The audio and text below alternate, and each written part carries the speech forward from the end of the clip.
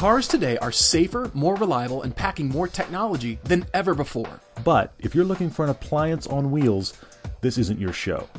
We want to help everyone find a car they'll really love, capable on the commute and a laugh on your favorite road. If you take the long way home, this is for you. New cars, used cars, whatever your budget, whatever your needs, if you like to drive, we want to help. I'm Todd. I'm Paul, and this is the Everyday Driver Car Debate. Hey everyone, happy Friday. We are back with the car debate. We've got a couple of debates that are going to be kind of interesting, although I should say the second debate was intriguing more than interesting, I guess. Just because it's intriguing more than it's a debate, I feel like. He's posed some good questions more than he's said solve my problem, and I do like that. It's cool. Yeah, it's not a particular debate here, but it is. It's cool because, I'll tell you the first one. Here's the first one. This is Andrew. He's in Indiana.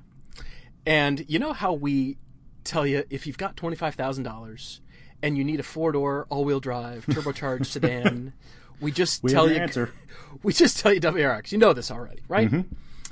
So he is actually wanting to get out of his. He's got a WRX and he's going, well, what's next? Now that I've got it and I've lived with it and what do I do next?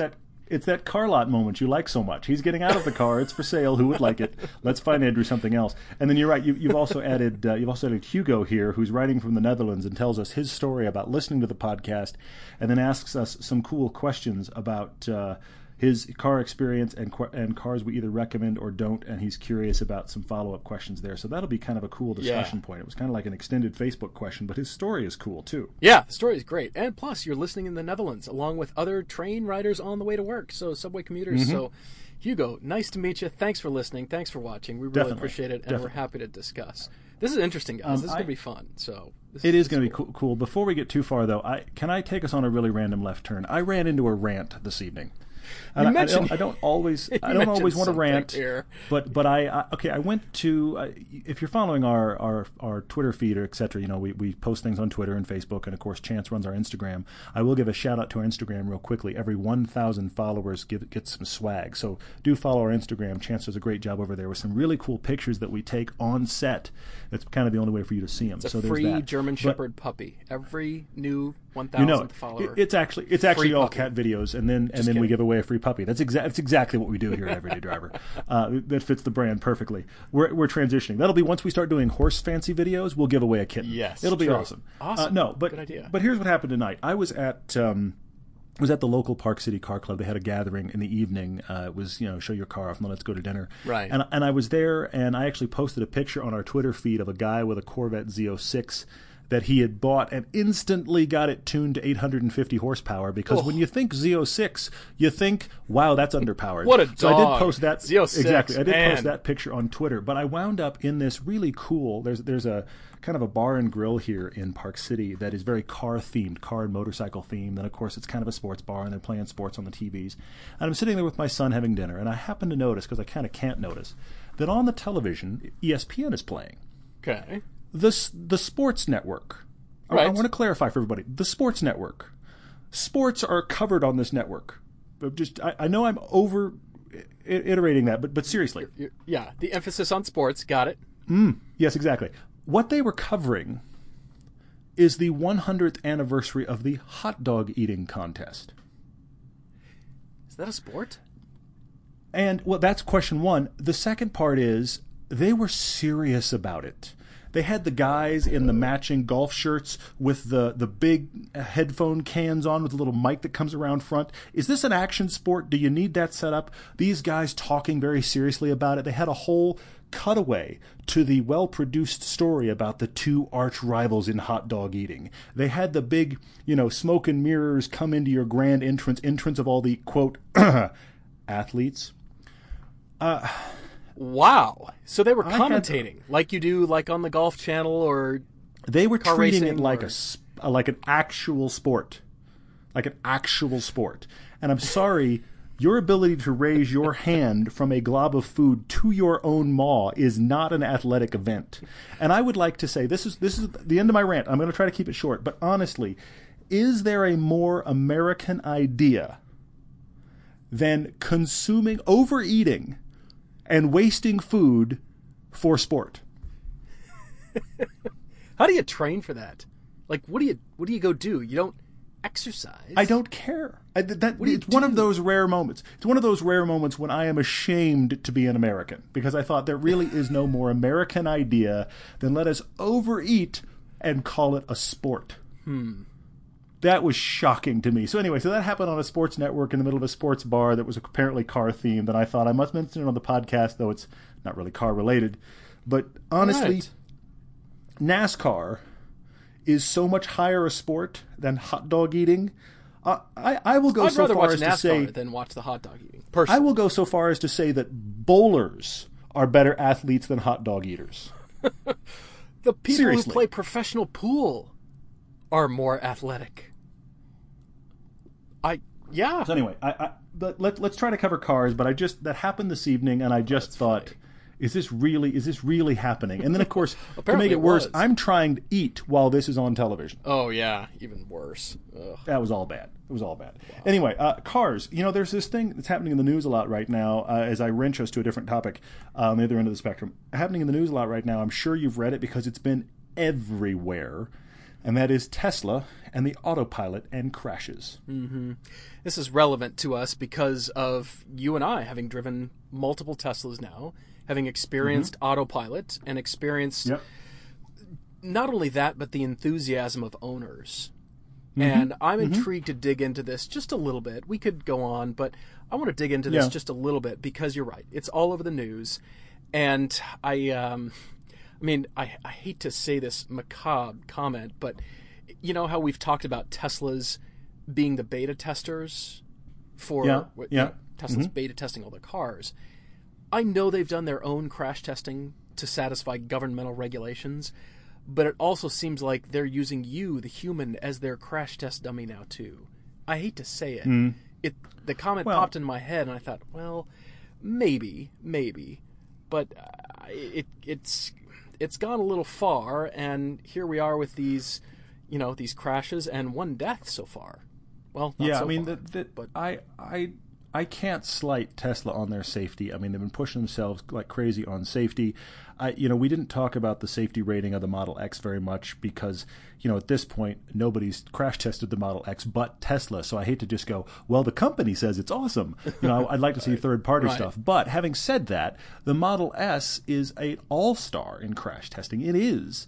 And so, I'm not going to slight their crash testing. And, of course, they have good crumple zones because they don't have that gasoline motor up front that has to go anywhere. There's no lump up front. But to me, this is less about crash testing than it is about humans embracing semi-autonomous driving and thinking it's autonomous driving.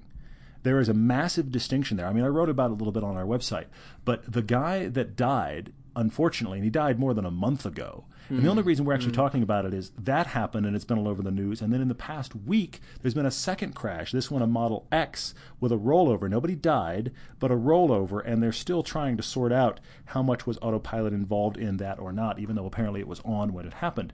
This is not a condemnation of autopilot or of Tesla at all, because we drove the system, and it's quite impressive. But it isn't autonomous. It is essentially lane following the car in front of you, or lane following the freeway lines. And after that, it can get itself in trouble. It isn't you driving, and you have to be ready for that handoff moment. And that's the thing. People are seeing how well it works, and then they're going, oh, well, the car's got it, and they're not engaged enough. And that's the core of the problem. I liken it to, early adopters. And generally speaking, most of the Tesla owners are early adopters of new technology. They were first in line for an Apple Watch. They're first in line for whatever new phone comes out or whatever new tech comes out. But there's a big distinction here, because now we're talking about life and death, and we really are. It's not just a new gadget that's in your life and that, does something better, does an app better, email, whatever it is. It's now life and death. And maybe these early adopters being too quick to adopt this, as a foolproof, it works, it's done, it's sorted, when clearly it's not quite yet sorted and it's not fully autonomous. On the other hand, as you said, we've experienced it and it's brilliant. It does work.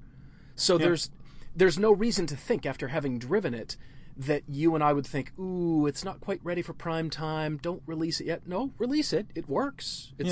Release it. Go ahead. But then it's the we best rely system too out there much. by a margin. Yeah. Now we're relying on it too much, as you said, if it's fully sorted, autonomous. No, we're not quite there yet, where a car picks you up, you sit in the back seat, it takes you to another address, and we're done. We're not there yet, folks. Will we be? Possibly. I'm sure we will. But this is take your hands off the wheel for a while and keep glancing at the road. I mean, you've still got to have some involvement. You can't just, sit there and let it take over completely. You've got to still pay attention here. And not that these guys weren't. I'm just... it's tragic and sad, but it honestly, the situations beg the question that these guys, as terrible as it is to say, clearly weren't paying attention very much. Yeah.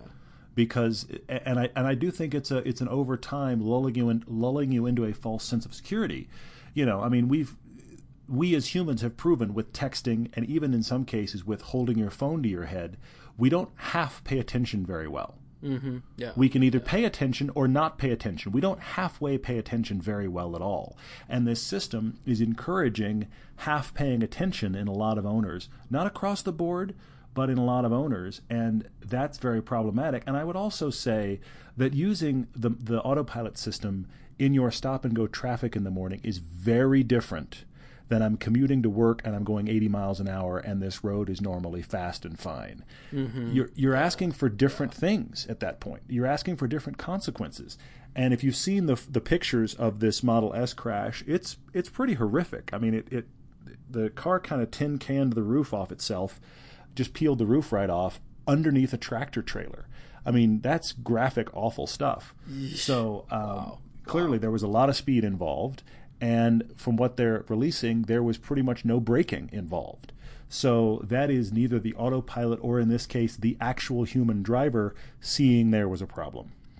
That is the issue we're talking about. Yeah. And, here I am. I keep talking about technology in cars, making them better, faster, cleaner, more fun to drive, all those things. I appreciate the old school stuff as much as anybody. And as much as Todd and I are drivers and enthusiast drivers, I'm all for the tech. I mean, as sold as I am for virtual reality, I'm super sold and impressed with where VR is at now, not to mention about where it's going. Sure. Same thing with tech. So I say, yeah, bring it. I'm happy that Tesla has done this and, brought out this system and is constantly improving it. And, how else do you really sort out the bugs and kinks? I suppose that's part of what you accept when you buy the car and use the system. You're accepting this, and it's now kind of hitting home in the media. Well, wait a minute, you didn't tell us. Well, yeah, Tesla did tell you. Yeah. And you are accepting there's all those that. There's all those, do you accept the risks? I mean, heck, your navigation system on your car, forget autopilot. Good one. Yeah. Your navigation system already says, do you accept the risk? I don't care what car you drive. I don't care how much you even look at your nav system. And I guarantee your nav system is making you halfway pay attention, unless it's talking to you. If you're looking down at your nav system, you're half paying attention. Now make that exponentially more because the car is doing more of the driving. It is, just by its nature, starting to disconnect you more and more. As you become more and more reliant on it, it makes you, in your headspace, more and more passenger, which makes you less ready to take over, because the problem ultimately with this semi-autonomous stage, and I don't care who's doing it, Volvo, Tesla, Infiniti, all of them are trying it, Mercedes, it's not about the company, it's about this semi-autonomous stage where when the system kind of throws up its hands is when there's a problem. Mm-hmm. It's not right. Oh, well, okay, It's in the worst case scenario that the computer goes, help, can't handle it. That's when you need to be on your best game as a driver, and maybe you're just not. Right. I get questions from family and other folks about, does the autonomous car, does that mean it's an electric car? And I can see how you got there, but no, it doesn't, because we've got autonomous systems on gasoline-powered cars and hybrid electric cars, and of course, Tesla's fully electric cars, so I can definitely see that. But it's just kind of a, autonomous from the car, from the powertrain, and that's a system we've got now. I think Tesla's is probably the best on the market from what I've seen and read so far. You and I haven't driven too many other cars in the same manner, but again, it's impressive. So, well, I mean, why wouldn't you trust it? It makes you instantly trust it. It's so good. Yeah, they're classified as what's called level 2 in autonomy, which is the step beyond electronic stability control. It's what's referred to as lane keeping and adaptive cruise control. Think down the line of how many car makers have some variation of those two realities, and it's a lot. It's just that Tesla's does the most things, and because of their infrastructure and network of cars, it is learning the most things. That's the other thing about this. It is a ongoing beta where the cars are learning more and more, and so as the data gets better, the cars get better, but you've got a car that ultimately is looking around at road level and isn't actually fully in charge. And we have to remember both of those things. Wait a minute. There's risks? Wait a minute. I know. We can't just click through the end user license agreement and we're good, right? I mean, I can't just say yes, I accept, and then decide that it's your fault anyway. Welcome to the other American way. Anyway, moving on. Yes. Man, all right. Well, of course, we'll be continuing to watch the news, as will you. And I hope there are no more deaths. I hope Tesla continues to improve the system. I like what they're doing, but I hope part of their reply would be something more along the lines of, you know what? That's a bummer. That happened. We're going to really recheck all of everything, what we're doing and what we're studying. Here's where we're at. We will continue to improve rather than just instant defense. Rather than... We'll see. Well, I mean, we'll see how it plays out. The government investigation's happening. And, certainly it doesn't help the government investigation to have that. It gets announced last week and the Model X crash gets announced this week. Yeah. But I really do think it's a paying attention problem more than anything. But how we navigate that as drivers is TBD. So we should maybe do a car debate. Should we talk about Andrew and his situation? He's writing to us from Indiana. Andrew, thanks for writing. You are the guy. You're the guy. You're my number one guy because you own the WRX. We've recommended it endlessly. We know it. We love it. You have one, and he wants to upgrade. And here's the thing. It's definitely the paralysis by analysis because he's got a particular set of requirements, but he doesn't know what he should get. So this is just for him. He's saying that his wife is happy. Looks like she's got a Honda CR-V. So only for him, only your car. And you've given us some suggestions here. It doesn't sound like you've driven too many things quite yet. Agreed. That's not the idea that I'm getting here reading your email. But here we go. 2012 WRX hatchback. So we've driven that car. We like it. 37,000 miles out of warranty. But that sounds like a great buy for any of you listening. Please contact us so we can put you in touch with Andrew, who's selling us... Who's currently selling a good WRX. Well-loved WRX. Yeah, exactly. So if he's going to buy, selling the car, so his budget would be around $50,000. So that's including, the money that he gets from the sale of that car, including some extra. And what he can afford. Capping himself right around $50,000. And he's given us these set of requirements, which are the dog. First of all, it's not just any dog. This is a Bernese Mountain Dog, which is about 120 pounds.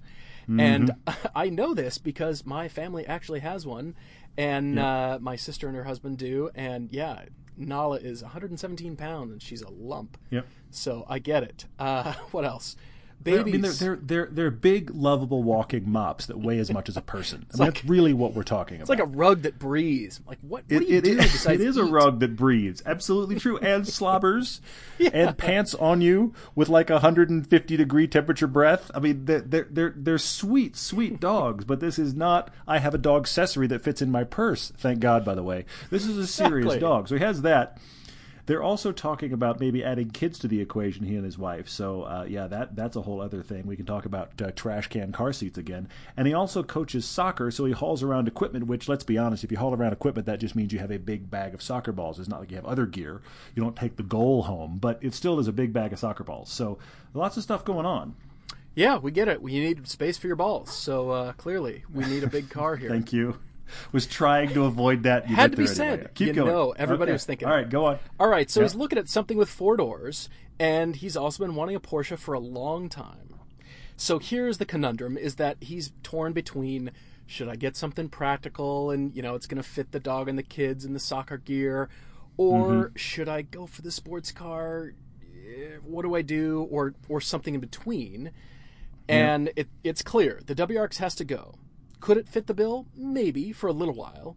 But it's clear it's time for that car to go. It is, from a space standpoint, I get it. It's not the biggest thing in the world. But, all right. So it sounds like, Andrew, you're pretty open. Sports sedan, sports car, some haulers. Mm-hmm. But again, it comes back to this little thing here that you haven't driven many things yet. So hopefully our discussion here will kind of steer you towards something to drive, or maybe a short list, maybe 3 to 5 cars to go start driving, and then hopefully that'll help you start narrowing down from there. I agree. Yeah, I have a few suggestions. And I think we're similar in that I thought of 2 approaches for Andrew, and then I thought of things to drive under those approaches versus just here's your car. But keep going. We were just talking about Teslas, and I feel like it has to be said here. A Model S. This seems like it would fit the bill, and I mean, this is how unafraid we are about these cars. They're excellent cars, and they're continually being improved. And what about, a slightly used Model S because of the huge power hatchback? When you fold those seats down, there's gobs of space. True. Everybody can be in there. The flip-up seats, the rear-facing seats. I keep thinking of the owner of the Tesla Model S that you and I drove and reviewed. Sure. He had a family of 5 kids and stuff, and they all fit. And I thought, well, that huge power hatchback could be a real plus. And, hopefully your dog could, hop over and, take up the whole back seat. And he's going to get ramps. He's going to get ramps for his dog. He's going to be that guy with ramps for his dog. And exactly. Exactly. But you make a good point. I mean, here's the thing. I don't know that he can get one for $50,000. However, if you take your gas budget out of the equation, you might be able to get there. That's the other part of that equation. Is your electric bill will probably only go up $10 or $20 a month based on most people we've talked to. That's how much it goes up when they add a Tesla to their garage. So you take $10 or $20 out of your normal gas budget, apply what is your normal gasoline budget to buying your Tesla. You might be able to have enough money to get one used, because I think most of them starting at about $55 or so, which is out of your range, but not far out of your range. So I think that is a good thought. Well, and also because he's got this comment here about his commute. It's 10 minutes, 4 miles in length. So therefore, you wouldn't even need to charge the car while you're at work. You might not even need to charge the car for the entire week. So therefore, I agree. Yeah, it's that kind of thing. You're right. Thinking, ooh, I don't have a charger at work, and maybe some kind of limitation about when you get there. Don't even worry about it because your commute is so short. And it's not going to matter. Yep. Yeah, it certainly doesn't matter. So I thought of that, which kind of led me to an Audi A7, similar kind of, I'm thinking about a big, huge door, into which to just put stuff and dog and gear for kids, strollers, and whatever when that comes. You could turn these larger hatchbacks into the family hauler. You could kind of make it that. Fold a seat down. Of course, that led me to a Panamera. I think you can get into one for about $50,000. I'm thinking. Well, I think that the Panamera has to be mentioned because he makes the comment here twice in his email that he would really like to own a Porsche. And I think so. It's glaring us in the face. We have to say Porsche Panamera. You have to. You're wanting a 4-door with a hatch, and you wish you could have a Porsche. Hello, Porsche can do that, and not because we like to talk up Porsches, but because you've pretty much written the recipe. So we have to at least say it. I'm glad you brought up the A7 as an alternative. Keep going. Gosh, those are the 3 big ones that entered my mind. I mean, we could go larger sedan, but again, I come back to the big power hatch, the big door into which to throw stuff, and that's what led me to those 3 cars. What else could we do from there? You could go into small SUVs, but then you're not getting the driving dynamics that you would probably want. So. Yeah, well, I mean, that's the thing. He said that he likes the quickness and the feel of the WRX. He's just wanting to upgrade in interior feel. Doesn't really want to do a downgrade in power. So it keeps us in kind of enthusiast, sporty cars that are nicer, which is, again, all the stuff we're listing. I listed 2 others in this kind of single-car scenario because I have a different scenario, and that's a 2-car scenario. I want to get to that in a second. But 2 others I think you have to drive. You simply must drive the E90 M3. That is the 4-door prior generation M3. Sure. You can get it with a great automatic. That is one of the, honestly, out there, it's one of the ultimate dual personality family cars. You can have it be just a very nice sedan. Now, please get some sort of covering for the back seat for your monster dog. But but in any car, they make but they make them. Plenty of trunk space for all the soccer gear that you're carrying. The dog could go in the back if you put a cover on it. Any car seat you get is going to fit back there. The DCT, that transmission from BMW, is excellent. That V8 is good. And then if you want to hoon and go fast, fantastic. If you want to just drive your 10 minutes to work on your commute, it's going to just feel nice. It's going to feel like a great place to be, and you and your family could drive somewhere. Have to drive that. As a benchmark, I don't know that it's right for you, but it's in that same world. Drive a Chevy SS. Drive one. Because it's a big sedan that doesn't act like it when you want to drive it hard. The E90 M3 is the nicer buy of those two, but you should drive the SS. It is. It's the SS new is not quite 50 grand, so it could stay under that, maybe 47, somewhere in that range.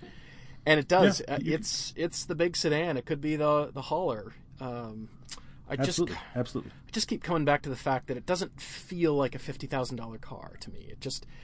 It feels like a $35,000-ish kind of car. Well, and there are people getting them for 38, 39, 40, and that's that's slightly used, I suppose. Yeah.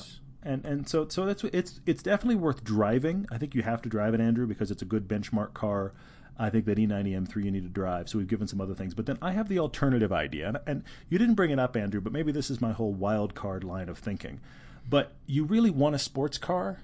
I mean, it's clear your email kind of goes on and kind of keeps circling back to, but a Porsche, but what about a sports car, but what about rear-wheel drive? You keep coming back to it. So clearly that's what you want, but you have other things in life that need other, just more utility features. So I had this thought. You have 50 grand to spend. What about spending 10 grand on a used Honda Fit? I'm not saying that because it's some fantastic dynamic car, but I'm saying because you can get them cheap. You already like Hondas. They're reliable. It gets good gas mileage. And one of the things the Fit does the best is just have available space. Drop all your seats flat and put your enormous dog in the back. Put the child seat in the back. Put all the soccer balls that the entire store has in the back. It has much more space than you think it will for those kind of necessities. That leaves you 40 grand to now shop for sports car. And now the debate in my mind is just, how serious do you want to be? Because now you've covered, I mean, come on, you can park the Honda Fit outside. It's the lovable little do-it-all, but it doesn't have to be precious at all. That's not the point of it. You bought it for 10 grand, it does the utility stuff. It's if you follow me, it's doing in hatchback form what a lot of people do with their old pickup. It's that kind of thing. So the Honda Fit sits in the driveway. What's in the garage now? What's the sports car? And with 40 grand to spend, I thought of 4 cars. They're all very different, but they're very different in terms of what kind of dynamics and interest do you want. And since you've said Porsche, I must say it, Cayman. Yes. Cayman's on the list. Yes. But if you got 40K, drive a Lotus Elise. You've got 40K and you want to go bigger, more attitude, try the new Camaro. And for 40 grand, if you shop smart, you could get yourself a C7 Corvette. So now you have the Fit 40? To solve the problem. You sure? If you shop well. 40, 42, I'm finding them. You got to shop smart, but they're out there. And it's going to be a little bit of a, how do the scales fall? If your Honda Fit is 15, then obviously you can't get the Camaro. But there's some debate going on there. But you could genuinely, 40 grand, buy a full-on sports car. So now who are you and how hardcore are you? Could you get an M235i for 40 grand? Slightly used? Probably slightly used, yeah. I'm wondering. Probably slightly used. Huh. Because that makes me think, I mean, if you get the Fit, it's going to be you and the dog and nothing else. If you have a Bernese Mountain Dog, it's going to be this hair spilling out every window, and you're going to be scrunched up in the driver's seat, this dog, but go get the sports car. I love that idea. And I think M3... It frees him up. What else? Nismo 370Zs all day long. Man, we could go kind of crazy with this. But so I mean, I don't know. I don't know enough about how Andrew's going to drive it and how much sports car he really wants to really hone in on a selection.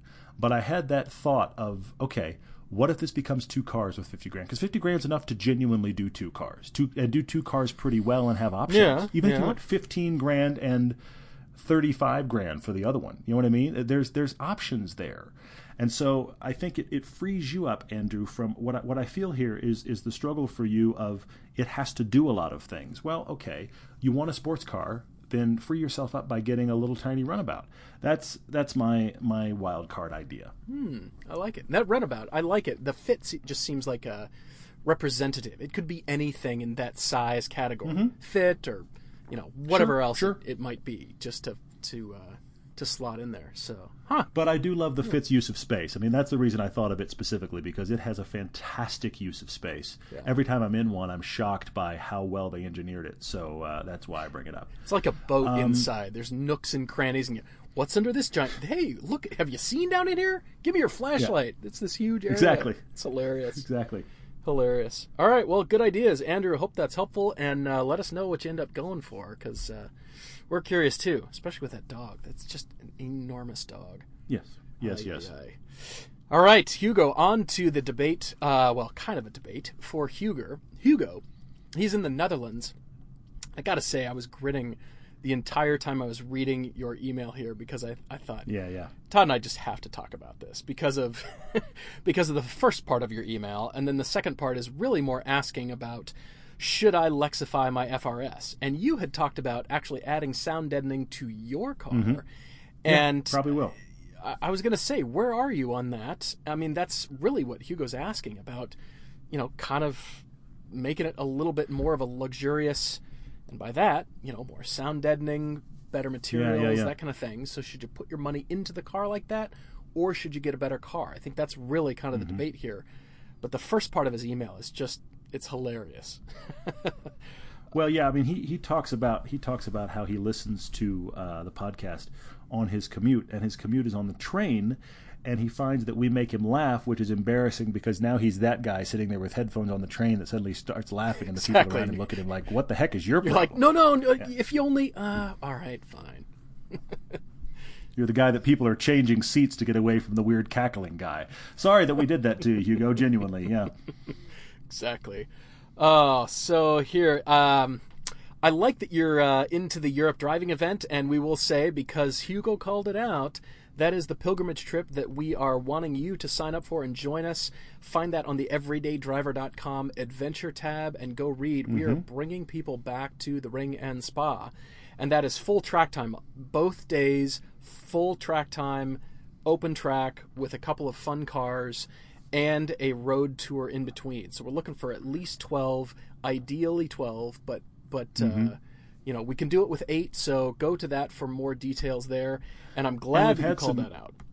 We've had some new sign-up and interest just this week. It isn't until the end of September, which seems like a long way away. I promise you it's not, because we got to get serious with travel arrangements and flights and stuff in mid-August to make this work out for all of you. Price-wise, you're probably going to want to shop that early. So get in now. We are building a roster, which is awesome, and these are private track days. This is not Touristenfahrten like we had in the film. This is you getting out there and driving with very few people, which is a unique experience. And it's full track, too. It's not the Bridge to Gantry. It's like you get the front straight, too. So, yes, this is going to be very cool. And Hugo had said he'd love to come.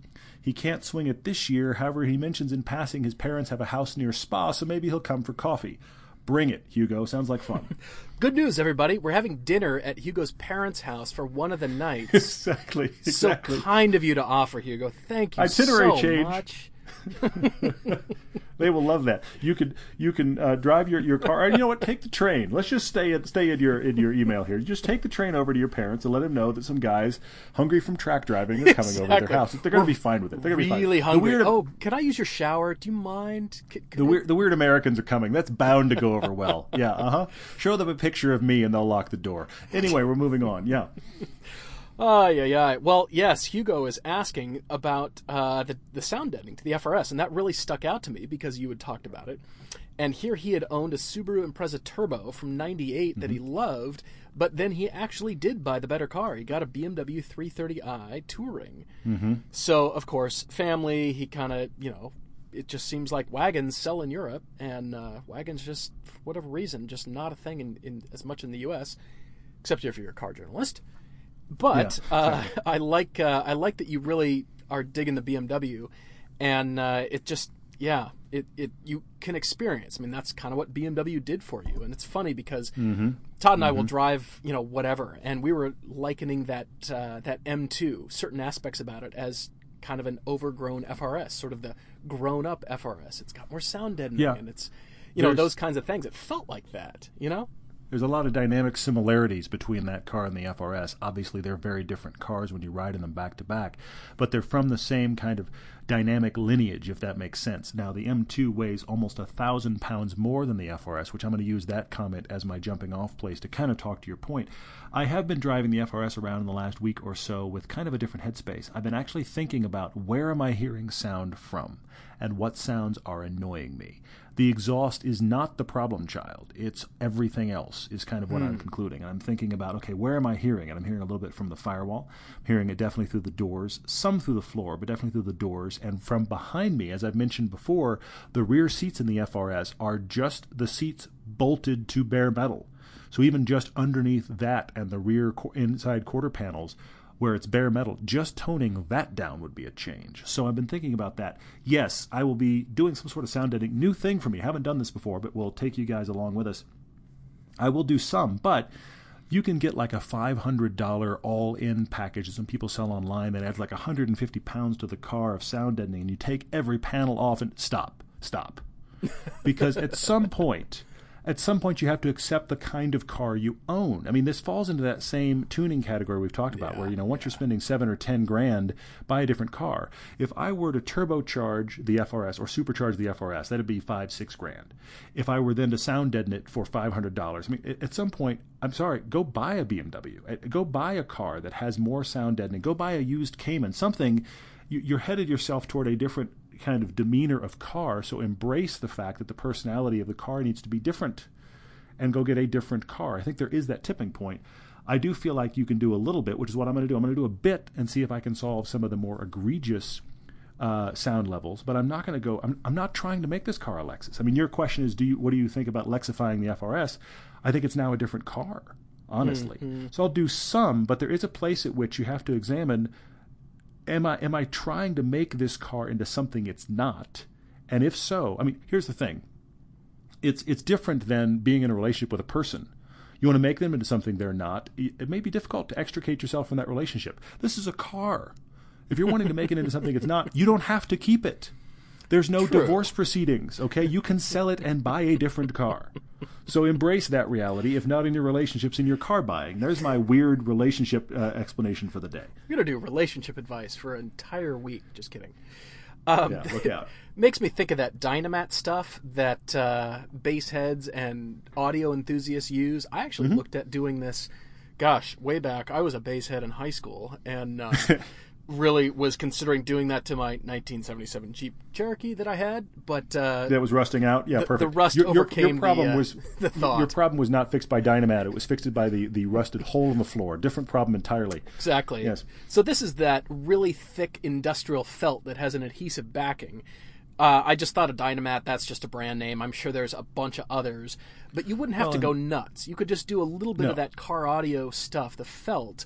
Adhesive that in there, adhesive it under the seats like you were talking about, and it's just as if you were doing a car audio huge install to, keep the buzzing and the panel rattling and all the screws from unscrewing themselves at your bass competitions. Well, and there's even guys that use, I've read about this too, there's a much cheaper roll you can buy that is essentially ducting insulation that works the same. It's like a tar-backed with adhesive kind of thing that's used for insulation. There's a lot of guys that buy that and do it on the cheap that way, and it seems to work. There's debates about whether or not that creates a tar smell in your car. Most guys say it doesn't, but that's the cheap way to go. But then there's also this special foam I've seen that is it's a foam. It's denser than foam, but it's actually an acoustic-related thin layer of foam you can put in. That Dynamat stuff with the metal backing is kind of stops the squeaks and rattles, and then the foam can actually prevent sound from passing through. So this is all the stuff I'm debating, things I never learned before, but it's intriguing, and I'll go somewhere with it.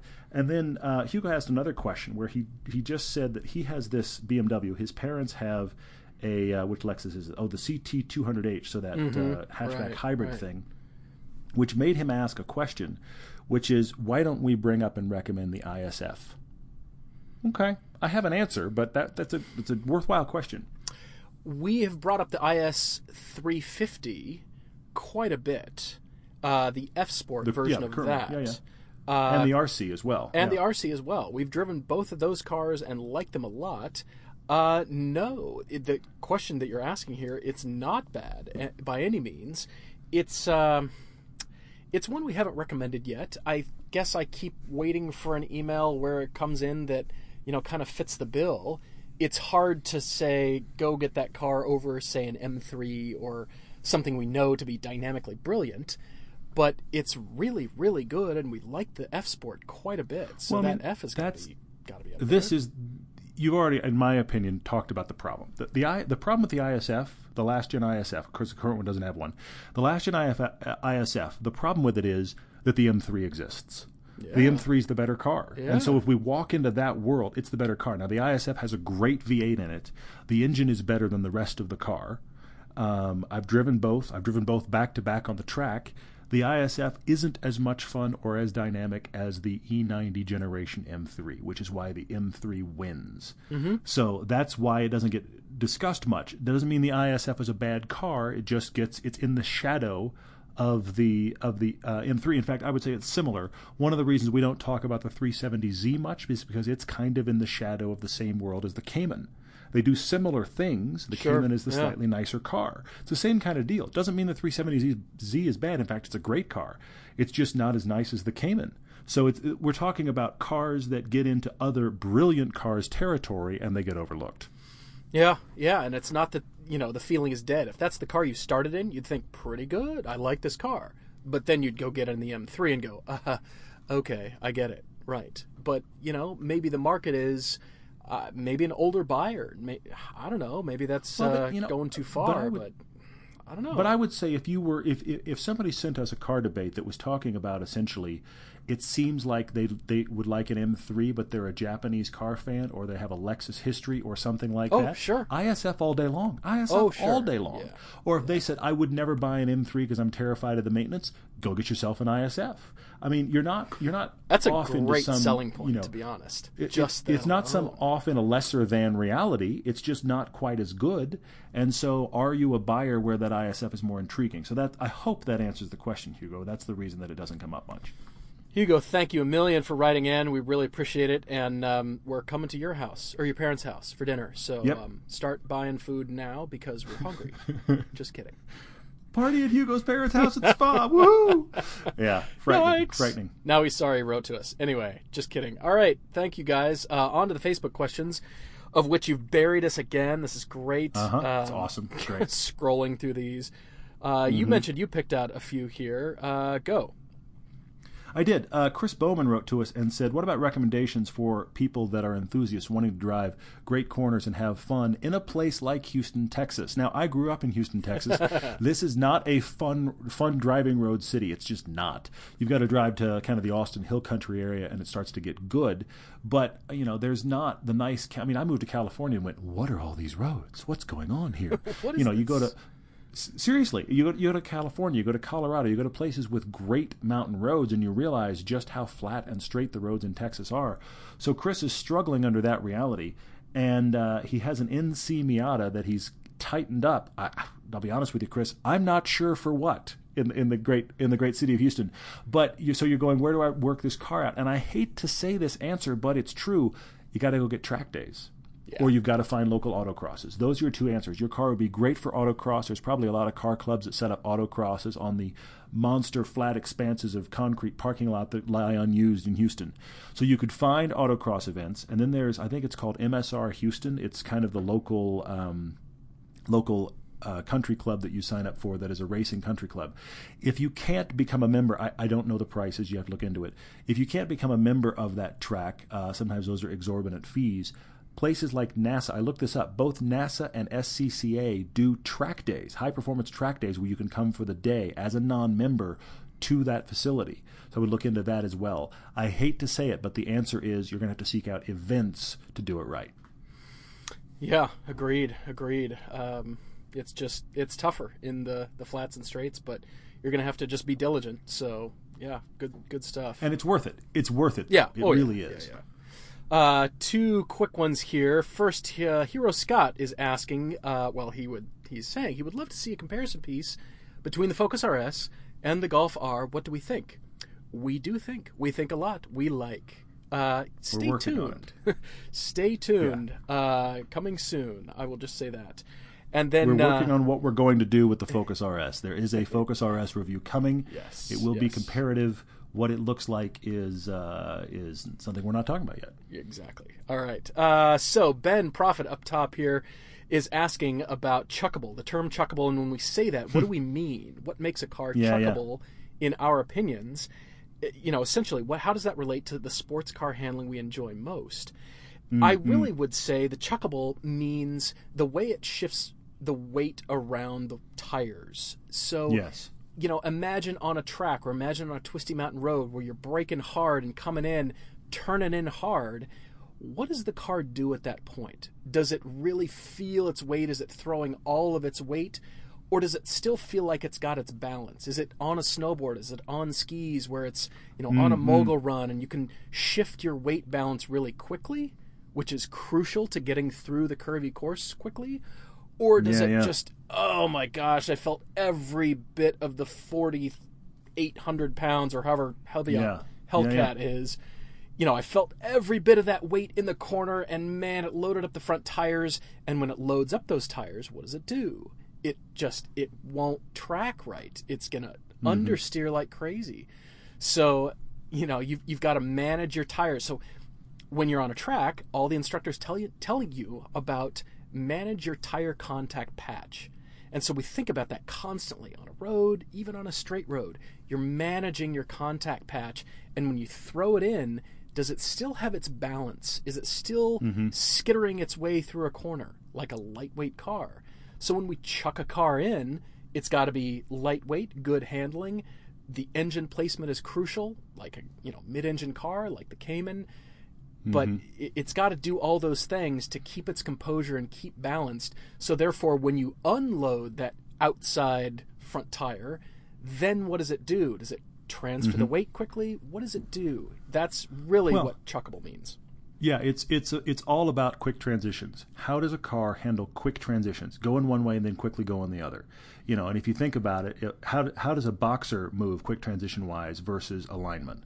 This is what we're talking about. Yeah. And you can have heavy cars. I'll give you the best example. GTR is surprisingly agile back and forth, but typically the lighter a car, the more chuckable if it is set up right, because it has less weight to move through. And so when you do dive into a transition of corners, you don't feel like the weight of the car is a stutter step behind the steering input you're telling it.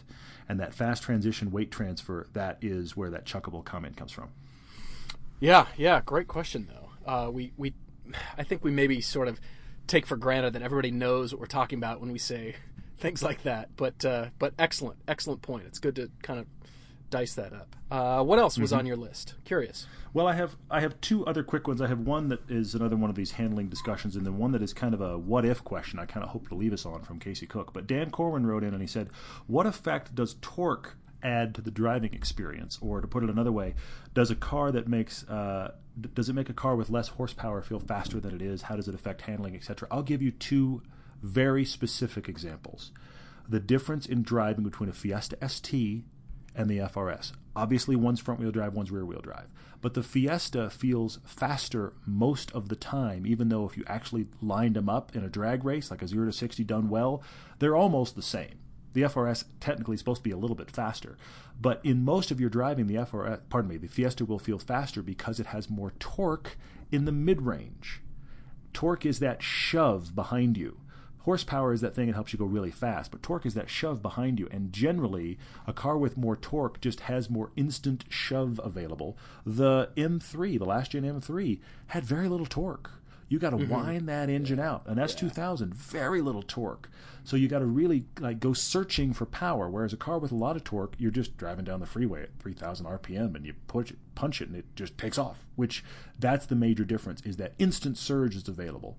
One of the reasons electric cars feel so fast is that instant torque. And we'll say, when we say a comment like, "Ooh, you got to really hold your speed in this car," clearly not a torquey car, because it's not going to pull you out of that corner or Sure. pull you up out of the hole Sure.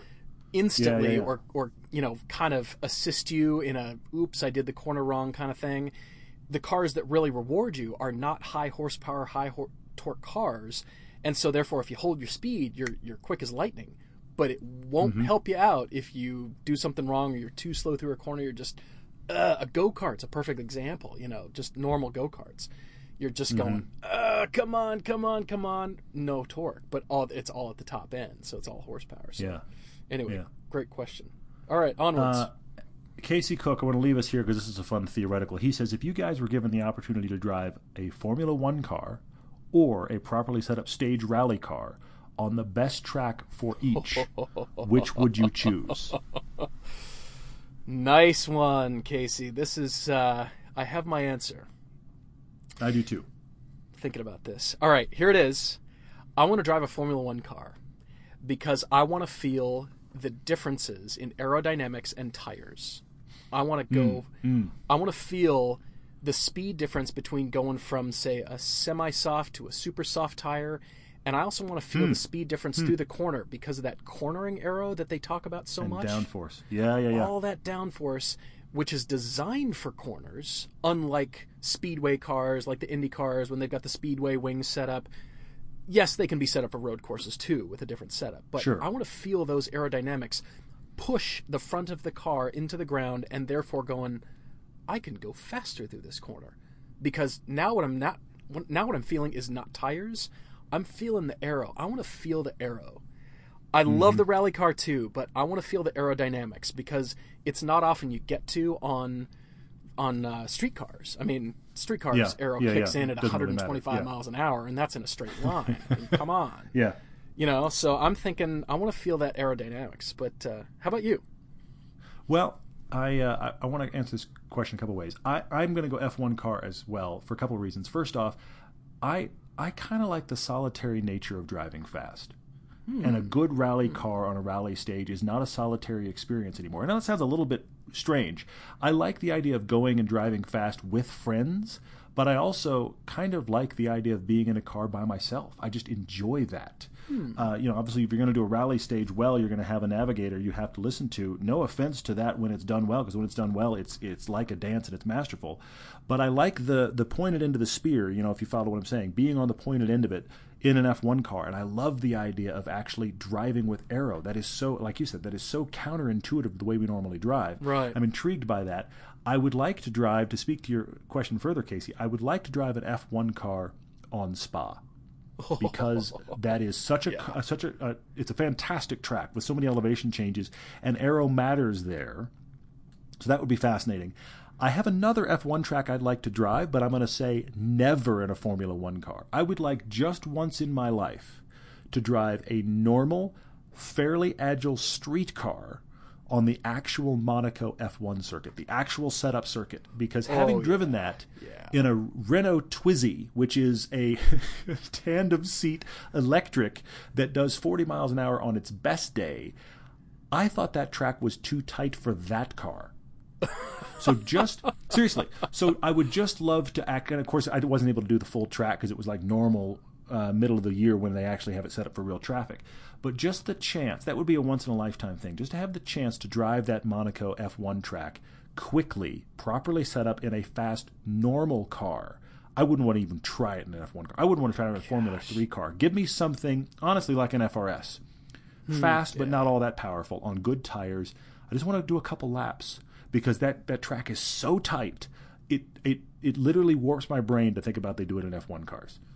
They come at 160 miles an hour out of the tunnel into bright sunlight. It's insane. I can't imagine that. Yeah, that is just incredidible. Wow, guys, excellent questions. And as I've noticed already, keep posting. If we don't get there, keep posting. You're reposting. Please. Christopher Gatsky, I'm looking at you. We do see them and really appreciate it. These are excellent, very clever, well written, but we'll keep trying to get to all of these. In the meantime, as we've talked about before, the everydaydriver.com pilgrimage adventure, and that's in Europe, at Spa and the Nürburgring. But if you keep scrolling, Chicago Track Day is coming August 22nd. It's a Monday. Yep. Look at details for that. So Chicago Track Day, We are pulling this off as well. We want to see you guys hang out. Come out if you don't want to do the track day. That's just fine. Come, bring your car, hang out. We'll talk. And Todd and I are talking about live podcasting at some point, so we're still trying to figure that one out. But yeah, those two events, keep looking at those. Well, and we had, I want to interject real quickly on that, and we had a question that came in just this week about that track day. Somebody said, and I'm trying to bring it up here, but I can't do it fast enough. Somebody saying that they have a WRX, they've never really driven hard, they've never been on a track, they'd like to come, but let's be honest, they're a bit spooked. You are the perfect person to come. Yes. This is an event with instructors. This is an event with classifications. You can sign up as a full-on novice. Bring your car. You'll get an instructor in the car with you. If you want to try track driving, and trust us, you do. If you want to try track driving, don't be scared of this event. Just because it's new, come. We'll get an instructor in the car with you. They will show you the line. You're not going to wreck your car. We're not going to just go, all right, track's open, best of luck to you. That's not how this is happening. Bye now. So if you are a newbie and you want to try track driving, come out to this event because it's going to be cool. And you're getting a discount if you go through our website. Yeah, great point. Thanks, guys. Huge thanks. Hope you have a great weekend and look forward to talking to you next week.